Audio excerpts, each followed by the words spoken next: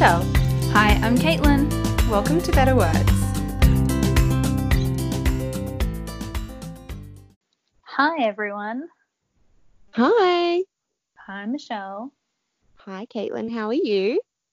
I'm pretty good. I'm quite excited, actually, to talk about one of the movies I saw on the weekend. Oh, what did you see? Well, I actually saw two. It was a very movie-heavy weekend in this pre-Oscar season time of year. I always see lots of movies at this time of year. I saw A Beautiful Day in the Neighborhood, which had Tom Hanks playing Mr. Rogers, who was an American TV show host, like a children's TV show host. Like a Noni Hazelhurst.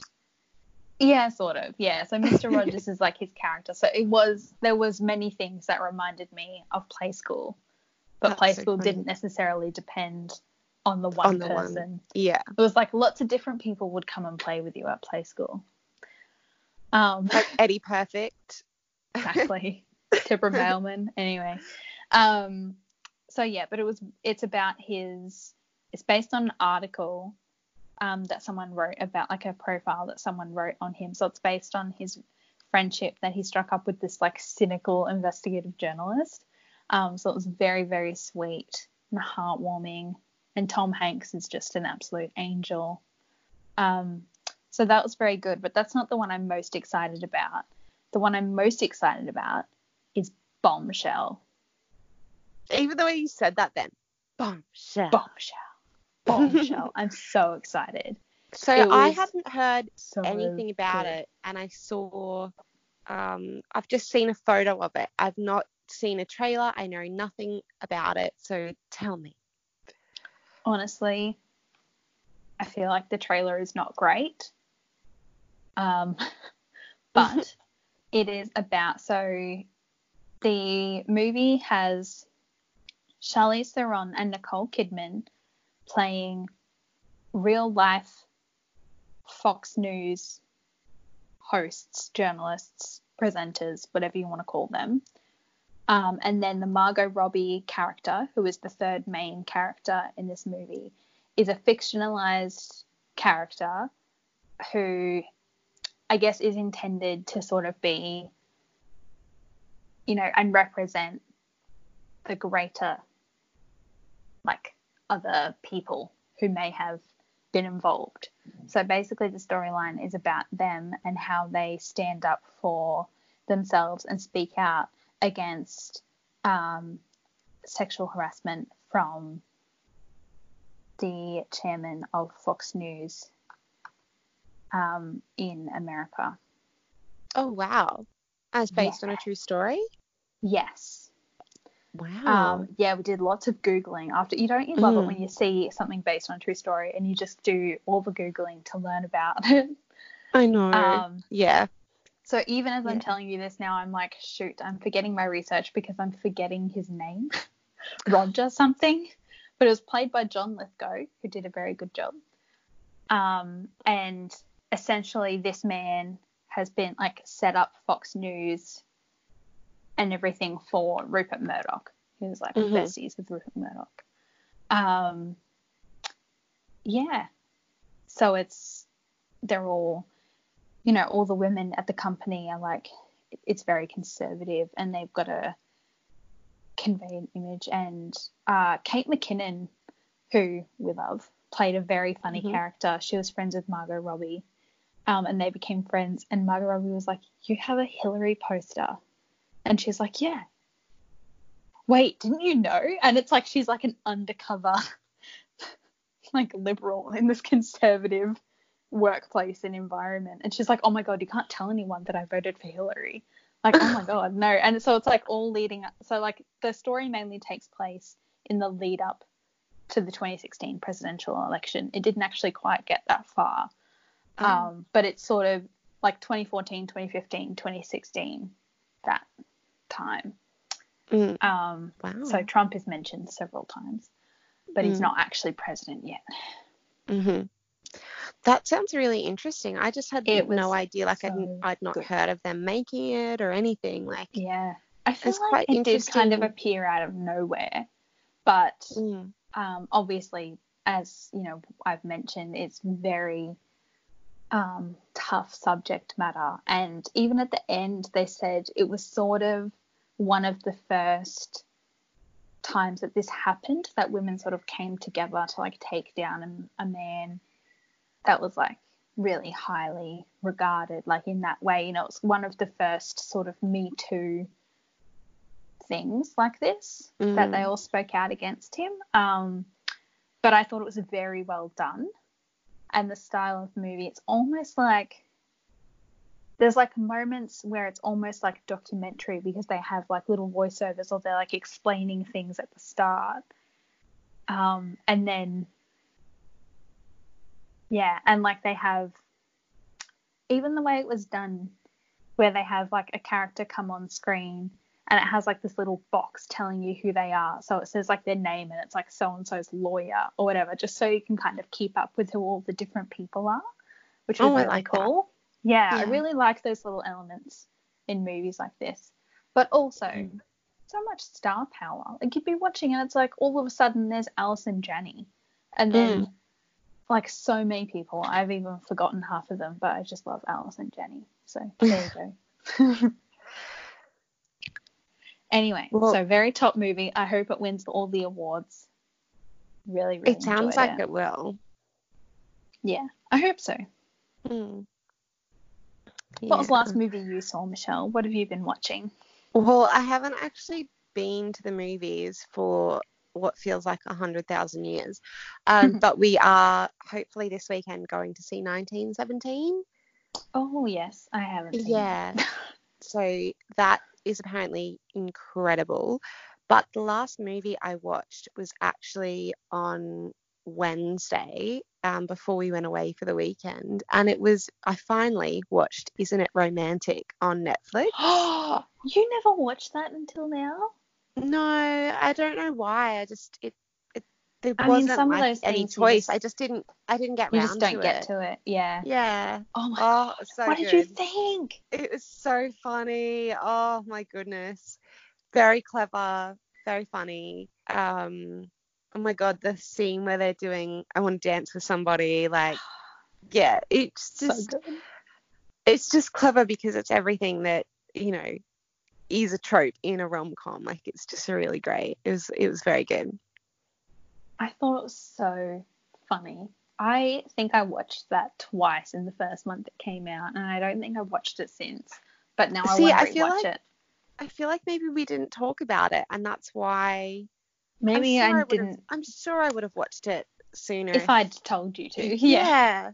I must have bumped it to recommend something else, but oh well. But I'm glad you've seen it. It's so fun. Oh, I love the ending. Like, the ending is very fun. Yeah, just brilliant. I also love the bit. The bit when she's like freaking out about everything and she yells and she's like, "Oh, my life's become a rom-com," or whatever, and then she's like, and the trucks keep beeping in the background, and she's like, "Oh, and it's G-rated." I was like, that reminded me of like Holy Forking Shirt Balls, The Good Place. Yeah, it was very good. Yeah, it was very funny. And just continuing watching Love Island every single day now that it's the winter season, which I know you'll be annoyed at me about. I mean, you do you. I feel like my recent TV obsession is basically the complete opposite of Love Island. Do you know what else we've also been watching? No, tell me. The Masked Singer UK. Oh my God, I loved The Masked Singer. I know, I remember you saying that, but then like I knew, because I listened to Shameless, I knew who the Australian one was, so I was like, oh, I'm not going to go and watch that now. Yeah, and then everyone they brought out figured the UK it out. one. It was so obvious. Well, but, we have actually genuinely been enjoying it. Why? It's so weird. Why do I like, what is it about this show? It's ridiculous, but I can't stop watching it. It's great. It's so funny. It's so bizarre. And I usually don't like singing shows as well, so Yeah. I That's think a the new difference with one The for Masked me. Singer is it's like technically they're singing, but it's not a singing show because it's not like a singing No. competition show where everyone's trying to be really good or anything. It's Yeah. like it's not about the song or their singing necessarily. That you're trying to figure out who the person Who is they are. Yeah. and if it's like a secret talent or not, or if they are a singer. It's Yeah. really interesting. Yeah. But yes, It's so weird because they're like so serious about like, and tree, now it's your turn. Like, and unicorn, you go. Like, it's just so funny how serious who everything is. hosts it in the UK? Is it someone that we would know? No, I don't think so. Oh, I think okay. it's someone that people in the UK know. Yeah. But I don't, Well, I off guess the top of my same head, thing. know who it is. Yeah. Yeah. Who was it in Australia? In Australia, it was Osher. Oh, I was going to say, is it like Grant Denyer or somebody? Grant Denyer would have also been great, but no, it was Osher. So he's like, unicorn, come on, like, oh, Yeah. so It's a good show. I like it. I was skeptical at first, but I'm convinced. fair enough. Mm. What have you been reading lately? Well, I've been reading The 24-Hour Cafe, which is appropriate how for appropriate. today's episode. Yes, of course. But that aside, obviously I loved it. That aside, I literally stayed up late last night to finish reading a book called The Hunting Party, which is by Lucy Foley? Yes, it's a crime thriller. If you know about it too, it must also be published by Harper in Australia. Yes, it is.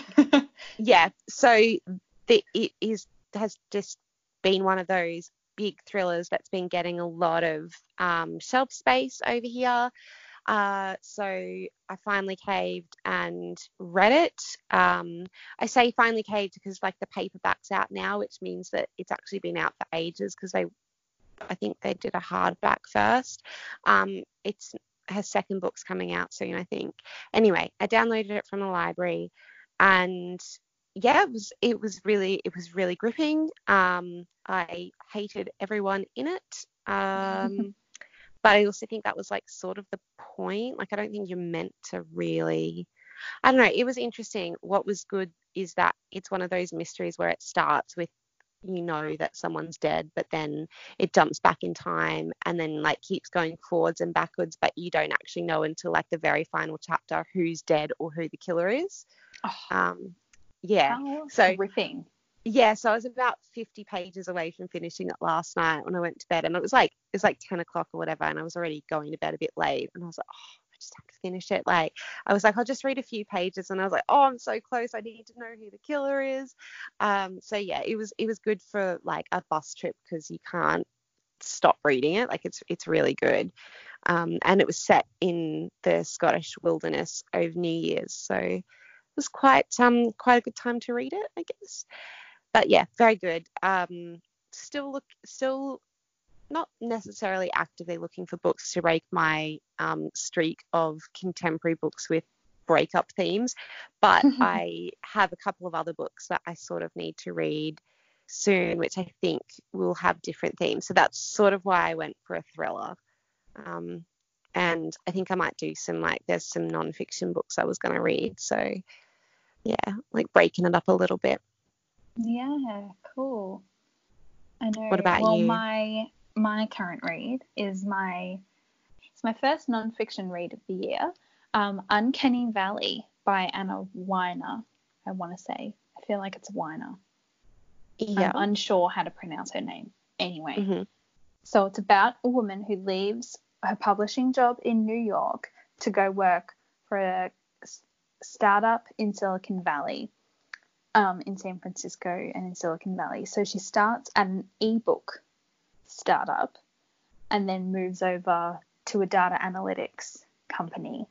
And it's very interesting, like hearing her perspective and like how she's learning all about it sort of at the same time as everyone else is. And yeah, it just really makes you think about like how much this has become a part of our lives, reading about it as someone who was there when a lot of it was getting like really, really huge.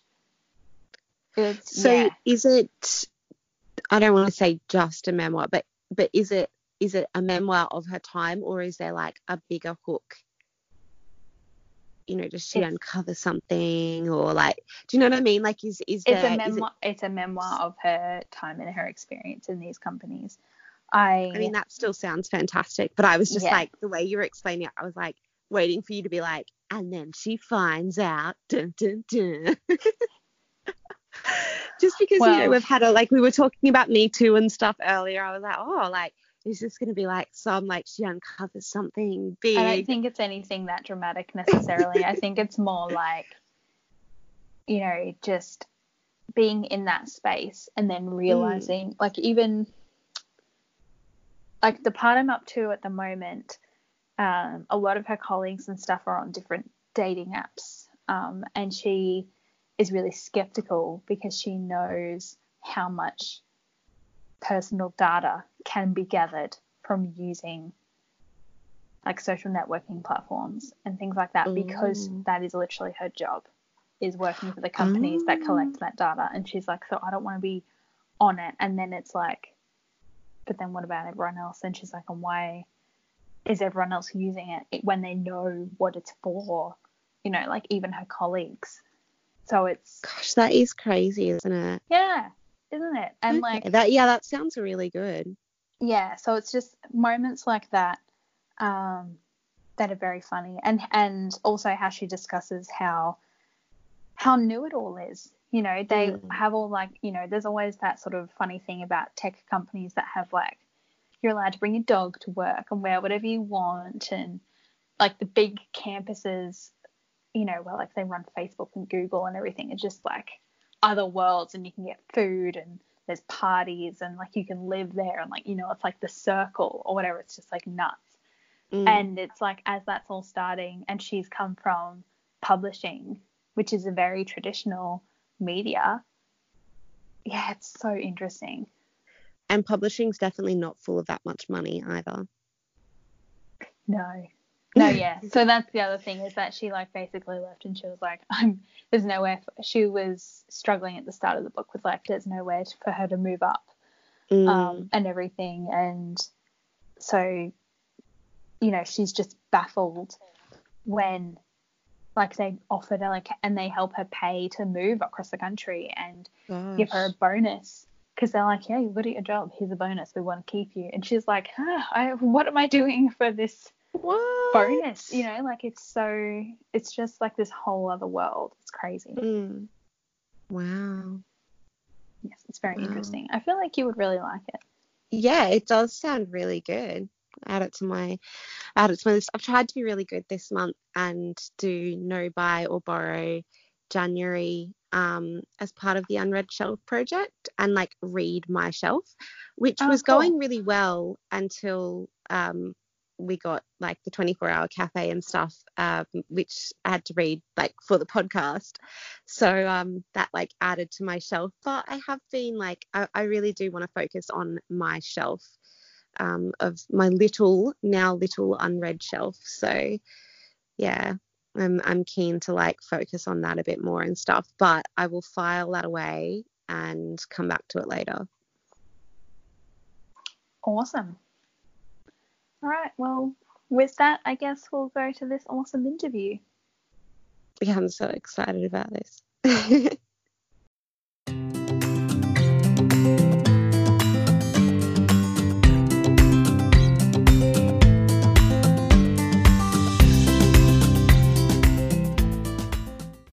Our guest this week is a celebrated author whose debut novel, The Lido, has sold to over 20 territories worldwide.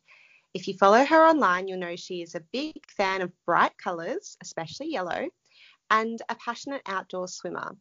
Her new novel, The 24-Hour Cafe, has just been released. Welcome to Better Words, Libby Page. Hi, thanks so much for having me. Thank you so much for joining us. So I guess firstly, congratulations on the Lido and now the 24-Hour Cafe. A great name to explain the story, I think. Yeah. So it follows the lives of people visiting and working in a London cafe over 24 hours. So what sort of sparked that idea? What inspired it? Well, I think one of the things that I love about living in a city is this idea that at any time of day or night, there are people existing within arm's reach of you who have such full lives, but you only get to see a glimpse of them. And sometimes your lives brush up against each other, you know, when you're on the bus, when you're sat in a cafe or restaurant. And as someone who's extremely, I'd say curious, but nosy might be another word for it. I love, you know, looking at what they're wearing and imagining their stories. And also I think, you know, we live in quite, I guess, divisive times. And I love this idea that actually I think we have so much more in common than we think often. You know, someone sat next to us in a cafe might have gone through a very similar life experience, might be feeling a similar way, and all those kind of emotions and just I guess just the human experience really is what connects us. So I guess that was kind of the starting point. I also, so in the book, as well as all the characters who come and go, and I hope show sort of a glimpse at the city in general. It also focuses on the friendship between two waitresses, Hannah and Mona. And I think for me, I really wanted to write a story that was kind of like a classic love story, but about friendship instead of romantic relationships. Because, I mean, personally, in my own life, I think, you know, my friendships that I have with my female friends can be just as strong and full of emotion and share lots of similarities in terms of like that moment when you meet someone and you just have that instant connection and want to know everything about them and spend all your time together. But yeah, I think they're not always given the weight that romantic relationships are. So I guess those kind of two thoughts coming together was the spark of the idea for the book. I love that so much because it's almost in a way builds on the sort of things that you started talking about in the Lido as well, with this idea of community and also just the friendships as well. And it's really lovely to see it sort of fully fleshed out even more in the 24-hour cafe.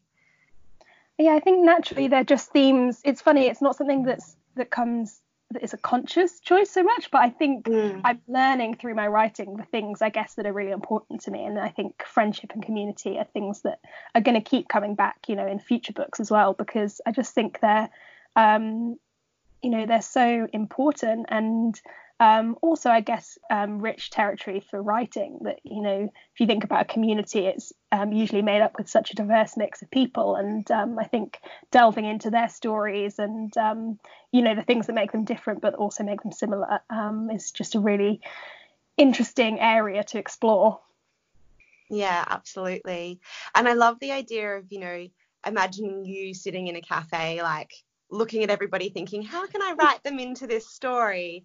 And the actual 24-hour cafe in the novel, Stella's, is like the perfect way to bring everyone together. I think you often hear authors saying that, you know, they do look at people and observe people and, you know, want to write them into their novels and stuff. But to bring all those different stories together in a way that we so often experience, where, like you said, like we can share a bus with someone, we can have a 5-minute conversation with someone and stuff, and then not think about them again. Like, I just love the idea of being that observer and seeing that all happen in the cafe. And I hope that I guess I wanted to give a combination of, so there are some characters who come back throughout the story and who I hope you kind of invest in and get to know a bit more. But there are, because I hope that's, you know, satisfying for the reader, you know, there are people who you do want to know what happens to them. But there are also people who come in and just have a fleeting moment. Because I think actually that's life. So often you only see part of the story, and you might it might actually reveal so much, you know, about that person, about their lives, and yet they go away and you never know what happens to them. And I guess, yeah, that kind of mix of the two, of, you know, people who you do get to see a bit more, and then the kind of the fleeting encounter.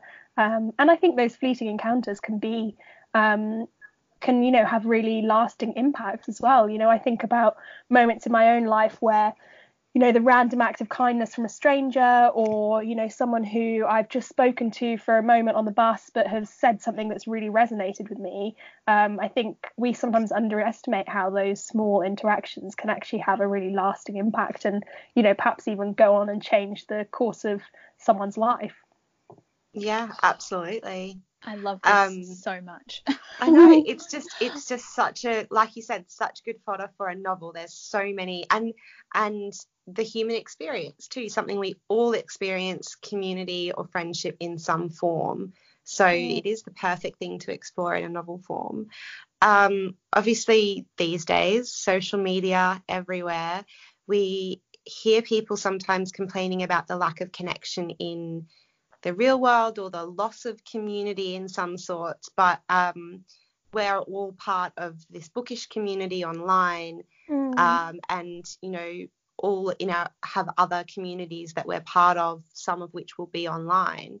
What's been your experience with community in an online sense, or do you think community can only exist in the physical world? I think it can definitely exist in both, and I think actually, you know, social media gets a really hard time, and for right reasons. You know, I think it is kind of a fairly new thing, and I think we should be interrogating the impact that it has on us and our mental health. And, you know, I know there have been times in the past, particularly when I was younger and first kind of finding my feet in the world, that I spent far too long on Facebook kind of comparing my life to other people's, and, you know, posting stuff that wasn't a true, accurate, you know, representation of my own life. Whereas now absolutely. I think, I've tried to be more honest, but also I'm careful about who I follow, and I you know, I follow people who make me feel good, and also I've really sought out communities online. So I completely agree. The book, you know, community online is amazing, and so kind of it's just lovely to have people who share an interest with you all over the world talking about books and how great they are. But also I do a lot of outdoor swimming, as you might imagine from my first book, and I've really found a community there. I'm getting married this year, and I've joined a Facebook group online for other brides planning weddings. And actually, you know what, that has been so supportive. It was that group who actually helped me choose my wedding dress, because I was on my own in a vintage shop and happened to see this dress. You know, I wasn't out looking to buy a wedding dress and couldn't make up my mind, so I took a photo and posted it on this group, and had so many just lovely messages of people going, you know, you have to get it. And you know, these are people all over the world who I have no idea who they are, and yet, you know, they come together and can make you feel like you have these connections. So I definitely think, and I think if you have a niche interest as well, there's a Facebook group, or, you know, an Instagram community that you can become part of. I guess for me, I think the best example of that is when they then cross over into the real world as well. So there are lots of swimming people on Instagram who I have connected with on Instagram, but then met up in real life and gone for swims with. And that's been so nice of kind of crossing over, because I think although social media can do a great job of joining people together, it doesn't beat, you know, face-to-face interaction and those moments that can only really happen in real life. So yeah, I think it can be a great tool, but even better when it facilitates real life connection as well. Yeah, absolutely. I agree. At the end of last year, a bunch of other Bookstagram girls in Sydney organised a Christmas brunch, and we all met up, and there was like 14 of us or something, and it was so fun. And it was so funny going around the room and being like, okay, what's your handle again? Like matching like the face and like a real name to someone's handle on Instagram was just so funny. And it was so nice too. And like then, because, you know, we've met in real life, then like commenting on each other's photos and everything, it almost feels like you're a real friend because you've like met them before. Yeah, exactly. That sounds lovely. Yeah. So I don't know. Michelle knows this, obviously. We both find this sort of online community, online friends versus real life things so interesting. And I mean, it's kind of reminding me of what we talked about with Tara Eglinton, Michelle, about like having friendships online. Anyway. No, we're very big believers that internet friends are real friends. Yes, they are. And you think about, actually, you have some friends who you might not see. I've got a friend who lives in Paris, and I see her maybe once or twice a year, but the rest of the time we're communicating. We actually write letters to each other, but we're also communicating via WhatsApp. And you think, actually, that isn't too different to communicating with someone online. Like, yes, we have a history together, but most of the time we're not seeing each other face to face. So yeah, I definitely think once you've built up a rapport with someone, as long as you're keeping up that communication, whether it's in real life or online, and everyone leaves busy lives. We can't, as much as I would love to see all my friends every single day, that isn't possible. So I think social media can be a great way to form those connections, but also keep them up as well.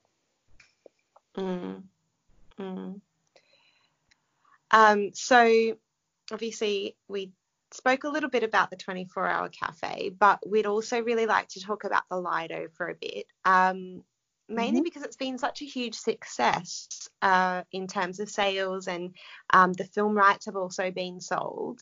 How does it feel to see your story reach so many readers worldwide, especially because you wrote it in your spare time while you were working and stuff? How does that feel? I mean, it's amazing. It's very surreal when it all happened. I was, as you said, I was writing in my spare time. I was working in a marketing job, and I've always wanted to be an author. So it very much is, a dream come true, but it kind of took some getting used to. And, I'm still not used to seeing my book in shops with my name on it. I always go over and stroke them. Although I got out, the day that the Lido came out in paperback in the UK, I went into my local bookshop, and I was stood there stroking the book, and the manager spotted me and said, "Oh, Libby, you can sign it if you want."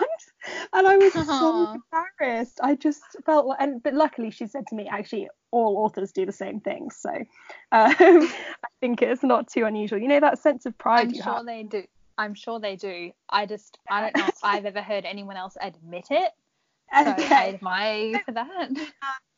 I'm breaking down the stigma, and people will admit and stroking their books in public.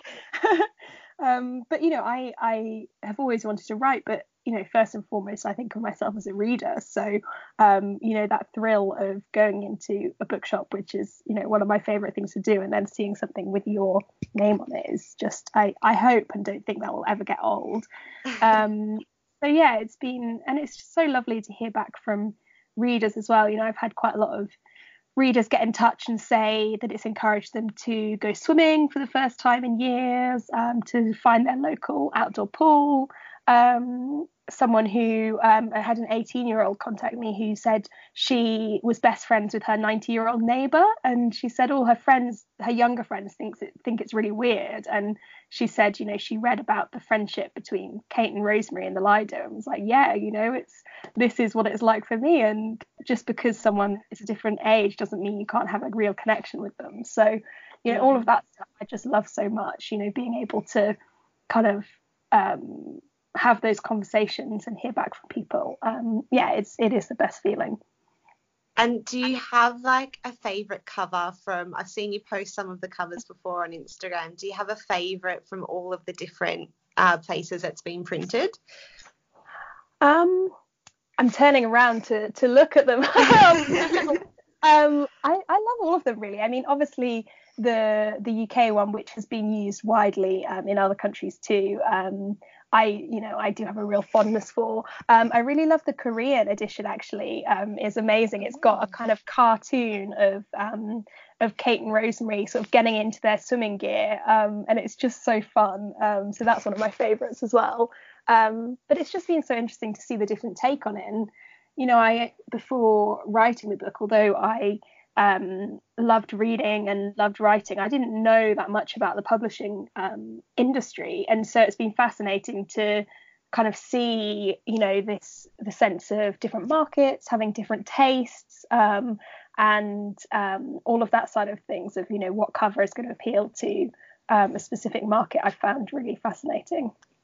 I always find this so interesting as well, and this is one of my favorite questions. What surprised you the most about the publishing process? So many things, really. I mean, I always had this sense that a lot of people were involved in I never just thought, oh yeah, you write a book and then it gets published. I did have a sense that there's more to it, but I didn't do the specifics. More steps. Yeah.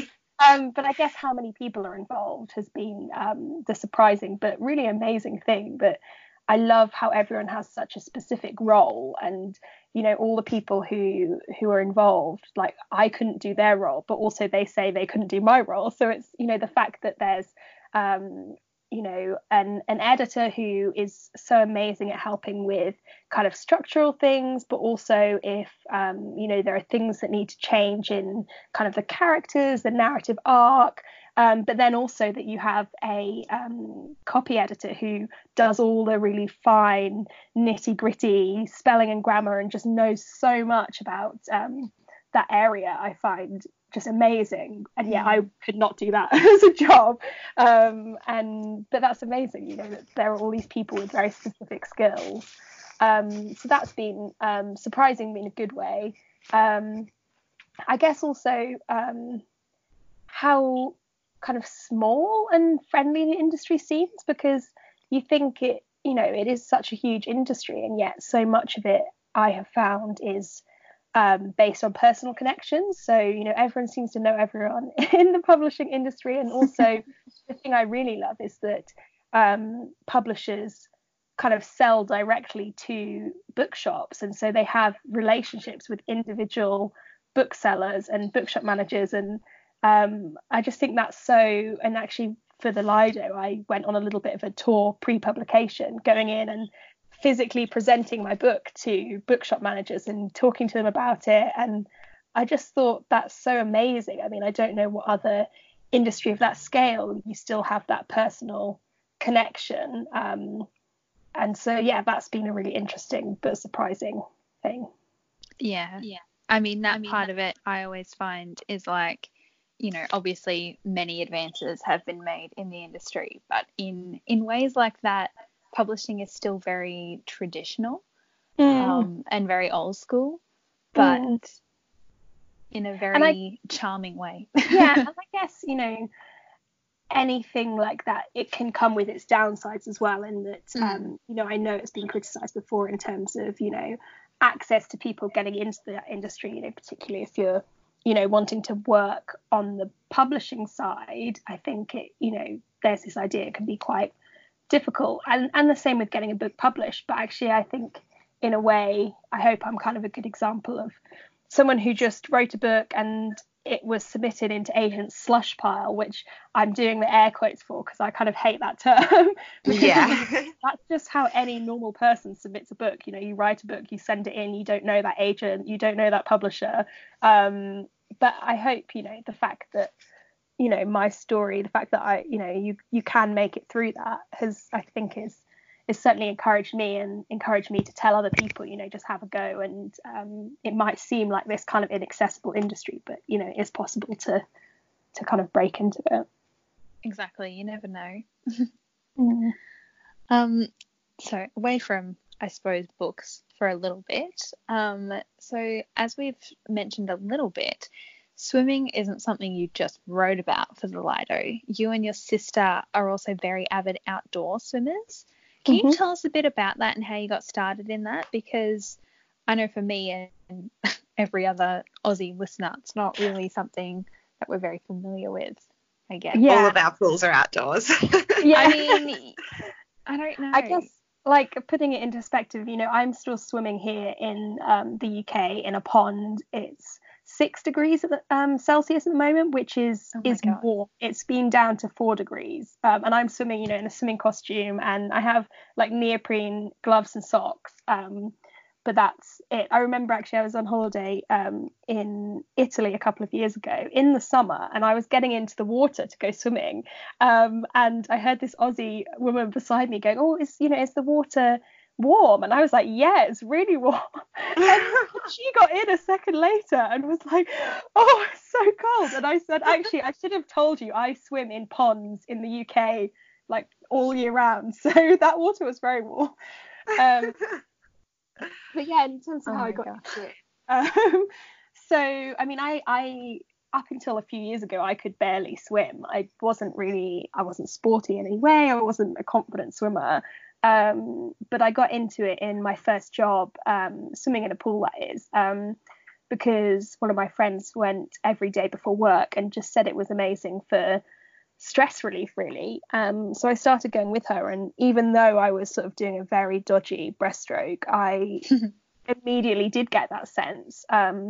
So I practiced a lot in a pool to kind of get more confident, but then I was really craving just getting outside, swimming under the sky. And I started in Lidos, which is obviously what inspired my book. But I think once I'd had that taste of swimming outside, I kind of also wanted more adventurous things as well. So my sister and I went on a weekend swimming in the Lake District in the UK, and I just got the bug. It was amazing. We went on it was a very grey weekend. It was really drizzly, and we walked up this very large hill to a kind of a tarn hidden between the hills, and we were the only people there.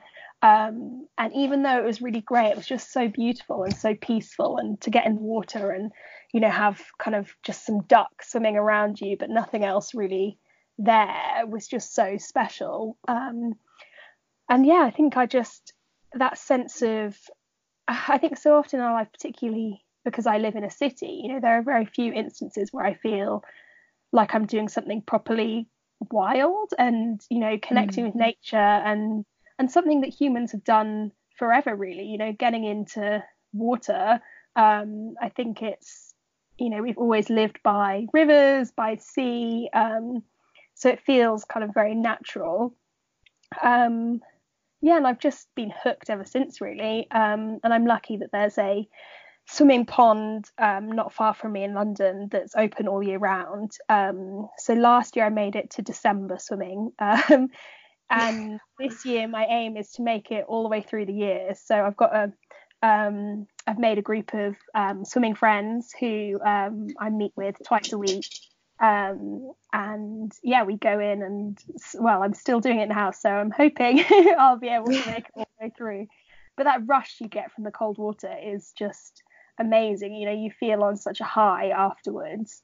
And it also feels quite, you feel brave. I don't feel like I am a brave person. I'm scared of a lot of things, and I've, struggled with anxiety and panic attacks in the past. And I think to do something where people look at you and go, wow, like that's crazy. So many of my friends like, why are you doing that? Like, you're mad going in, and that they would never do it. And I think that's part of it as well, is feeling like actually I can do this, and the kind of sense of accomplishment you get afterwards is really great too. Yeah, I mean, I think you're brave. Yeah, I think that's brave. I'm just practically fascinated. Sorry, Caitlin, I cut you off. No, that's right. I'm just thinking, I went to Newcastle, which is just like, I think it's like 3 hours or something from Sydney, in like, I think it was like the first weekend of December, and it was like not super sunny, and I was like, the start of summer in Australia, obviously. Yeah. But it wasn't a very sunny weekend. It was like a bit overcast and cloudy, and I was like, oh, water's too cold. The next time you feel that, think of me in a pond here in the UK swimming in like very, very low temperatures. I know. Really, I feel like such a wuss. You know what though? You build up the acclimatization that if I guess so. I had never done it before and went into the pond today, like I would not kind of deal with it very well. But if you just keep doing it regularly, you do get used to it. And now you do get a bit of a shock the second you get in, but it doesn't feel painfully cold. Whereas last year when I did it, I wasn't going as regularly, and so I wasn't as acclimatized. So I think, like any of these things, it's if you just keep doing it, you suddenly can do it. But you have to want to, though, and I think that's the thing. A lot of people might not want to. Fair enough. What are the actual, like, I'm just fascinated by, like, what are the practical steps you take to be ready to go in water when it's that cold? So the main thing is acclimatizing. So, I think people, you're recommended that you just keep swimming from the summer through autumn and into winter. I think it's not advised that you suddenly on, one chilly day go, oh, I'm going to go and jump in water. And actually jumping in isn't advised either, because you kind of want your body to get used to the water rather than having that big shock. So I tend to kind of lower myself down the ladder halfway, splash some water onto me, and then kind of slowly ease myself into the water. I find gloves and socks really make a difference. You kind of, and I wear a woolly hat as well. So kind of those extremities, keeping those warm. And the main thing is just getting warm really quickly afterwards. So I always have about 10 jumpers to put on afterwards. And a hot flask of tea, a hot drink really helps because you're kind of warming yourself from the inside. So yeah, I think those are some of the main things really.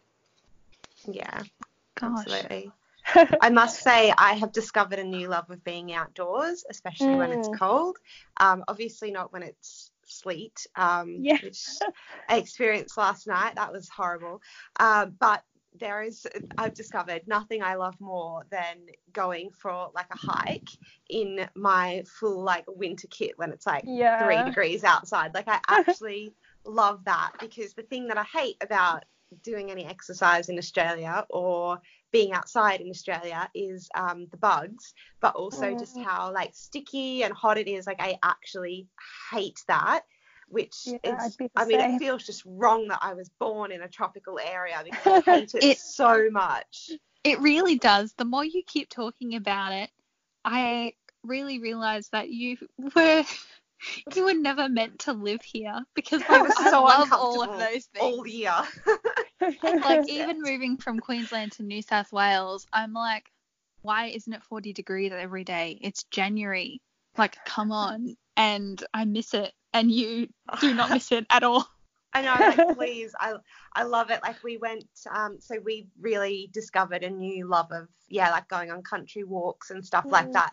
I don't think I'll be swimming in a pond yet, but like the closest but it's like you said, Libby, it's like being connected to nature and being away from everything. Like there's something so magnificent about that. And I realize in Australia, obviously we are blessed with some amazing natural things, and obviously I love Australia and I love that, but also there's just something that makes my heart like skip a beat when I'm walking up like a muddy track and then I turn around and look at these like green rolling hills. Like I just love that. I love it so much. And I love that over here there's all the public rights of way as well. So you're literally just trekking through a farmer's field, walking past sheep, and I just think that's so wonderful. You really want to go out for a walk now, even though it's so grey outside. I'm like, I want to put my hiking boots on and get outside.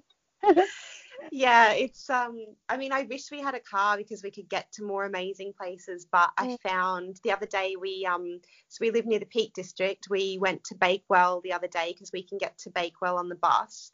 And when we were at the visitor centre, we found a little walking guide. And I double checked everything, but there are 7 walks in there, and they all start from the visitor centre, which means that we can get them we can get there on the bus. And so our plan is to do all 7 a couple of times this year. And that sounds amazing. Yeah, so like that's the closest but it's absolutely magnificent. But my partner's just going to have to get used to the fact that once we go back to Australia, it's going to be very hard to get me outside again. I'm not an outdoor. I just hate bugs and insects and stuff, and it's so much nicer over here. And even when people say like, oh, but there are like midges and stuff, I'm like, no, it's not the same. Yeah. It's not the same. So I'm very much hoping to make the most of we obviously, like a lot of people when we moved over here said, oh, you're going to go to Europe and it's going to be amazing. But we've actually decided that we don't really want to go to Europe too much. What we want to do instead is, go to national parks in Wales and go to the Lake District. There are so many places in the UK. Actually this year for my honeymoon. Well, we're doing like a mini honeymoon just in Dorset, so where I'm from, and then our proper honeymoon is going to be a road trip around Scotland. So there's so many the places dream. to explore. Actually, I've told Jack that like maybe probably not while we live here, because we're here for another year and a half, but one day I really would love to like either walk the West Highland Way in Scotland or the Pennines trail across England. Like I would do that with him. I think he was quite excited. He was like, really, would you? I was like, yeah, I think I would. Like it would be quite amazing to walk all that way. And yeah, I just think it would be such amazing sights, and Scotland's gonna be incredible, like breathtaking sights there. So yeah, I'm definitely I feel you on the getting away from everything, and I think it's so important. Although like I think London, you don't expect it, or like I didn't expect it when I thought of London, but actually you're really lucky to have so many big parks and big green spaces for such a massive city. It's incredible. I mean, it's one of the things I love about it and why I can live here, because I don't think I'm naturally necessarily a city person, but there's green space everywhere, and there are Lidos everywhere. There's the fact that I can go a couple of times a week to Hampstead Heath, which is a huge green space, and go and swim in a pond. And I live in the capital city, so it is special for that. And I think that's partly so much what inspired the Lido, is this thing of living in a really, really busy area in the city, but still having places where you can get that kind of connection to nature, which I think is so important. The natural escape. Exactly. Yeah. Since we're talking about exploring London, in the 24-hour cafe, I'm curious, how did you find writing like so many different characters? Are any of these little people who popped into the cafe like based on people you know, or people that maybe you met in a cafe or on the street or anything? So some of them are. I mean, it's a real mix. I think I kind of sometimes think of myself as a sponge. I'm kind of always watching people and taking stuff in, but then the way it comes out isn't always as it happened, if that makes sense. It kind of all mixes together and like comes out in a new form. Lots of the characters were kind of purely imagined. Some were perhaps an amalgamation of things that I'd witnessed, kind of stories from my own life, but some of them were more kind of directly lifted from moments I'd seen in the cafe that I go to, but also just other stories that have kind of stuck with me and that I've gone, I really want to write about that one day. So it's definitely a real mishmash of things, really. All sorts of different inspirations, but I definitely do. I mean, I feel like I shouldn't admit to it, but I do just love people watching and kind of overheard snippets of conversations. It's me too. It really annoys me. It sounds terrible, but I love people watching. I love it so much, but it really annoys me that my partner is like God love him, so unobservant.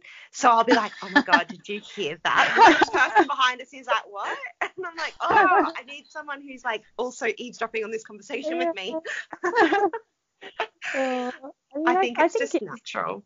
Yeah, and to me it's like the biggest reason why I'm a writer in a way, is that I'm just so fascinated in people and their stories, and just I love kind of sitting down and imagining what's you've seen. Maybe I've had a spark of an idea from seeing something happening in a cafe, but then I get to choose what I do with that, how I change it, and what happens next. It's such a great kind of freedom really in fiction to be able to do that. Absolutely. So to finish on something like a little bit fun, in tribute to the 24-hour cafe and Stella's, what is your go-to order when you head to a cafe for breakfast or brunch? Oh, see, it's so hard because breakfast and brunch are my absolute favourites because you can they're have just brilliant. savoury, but you can also have sweet, or you can have them together on the same plate, or you can have them separately. So sometimes I might do, especially because I often go into cafes with my laptop and will be working for a couple of hours. So I kind of think, so as not to overstay my welcome, I need to order quite a lot of stuff. So I might start with a kind of herbal tea and some eggs. So kind of eggs Benedict or just scrambled eggs on toast. And then a little bit later, I might have a pastry. So a croissant or some kind of Danish or something. This is making me very hungry. I know, now I really want to eat. Yeah. I have also recently kind of got more on board with the sort of American style breakfasts where you have sweet and savoury together. So pancakes with bacon and maple syrup, I used to think was such a weird concept, but now I love that. Me too. It's actually really good. Yeah, it is really good. So yeah, I would say those would be some of my orders. And what's your drink order? Is it herbal tea, or do you ever get coffee? Or a decaf coffee. I gave up caffeine a few years ago, but so a decaf coffee, or maybe a hot chocolate if it's a really rainy, miserable day. Nothing beats chocolate. That's so true. So yeah, I now just feel hungry. Yeah, now I feel hungry too. I'm like, well, I've got to go. I've got to work today. Do I need to be in my house or can I go to a cafe? Caitlin, what about you? What's your go-to? Well, as you have seen firsthand, Michelle, I'm a big fan of getting pancakes for lunch if we go to a cafe. All day breakfast. Yes, I will always get pancakes if I can. But if I can't, then I usually end up getting like a coffee or a hot chocolate and cake. Yeah. Like no matter the time of day, even if it's breakfast. I'm a big fan of cake for any time as well. Yes. I think I'm like you, Libby. I've like started to have like pancakes and maple syrup, or in Australia, my go-to was always like smashed avo, like such a millennial, obviously. But the cafe that Caitlin and I used to have lunch in sometimes just did like the best avocado and feta smash. It was amazing. But over here, I've really got into having like where they have like homemade beans on toast and stuff. I love that. That's especially now that it's cold, like a nice warm breakfast is beautiful. On that note, I think I'm going to go and have a second breakfast. Yeah, I think we're all going to go off and have breakfast earlier, now. But it really didn't cut it. Thank you so much for joining us, Libby. Where can people find you online? So I am Libby Page Writes, so on Instagram, Twitter and Facebook. Wonderful. And fantastic. I know the 24-hour cafe is now in stores in the UK. Is it being released in Australia at the same time? Do you know? Yes, it should be coming out in Australia at the same time. Excellent. So everyone can go and get a copy now and go to their favourite cafe, go read it at the cafe with a nice brunch. I think that's the best way to do it. Thank you so much for having me. Thank you. Bye. Thanks for listening to this week's episode of Better Words. If you enjoyed it, we'd love it if you left a rating or review on iTunes. It really would mean the world to us. And you can also find us at our website, betterwordspodcast.com, and on social media at betterwordspod on Facebook, Instagram and Twitter. Bye! Bye!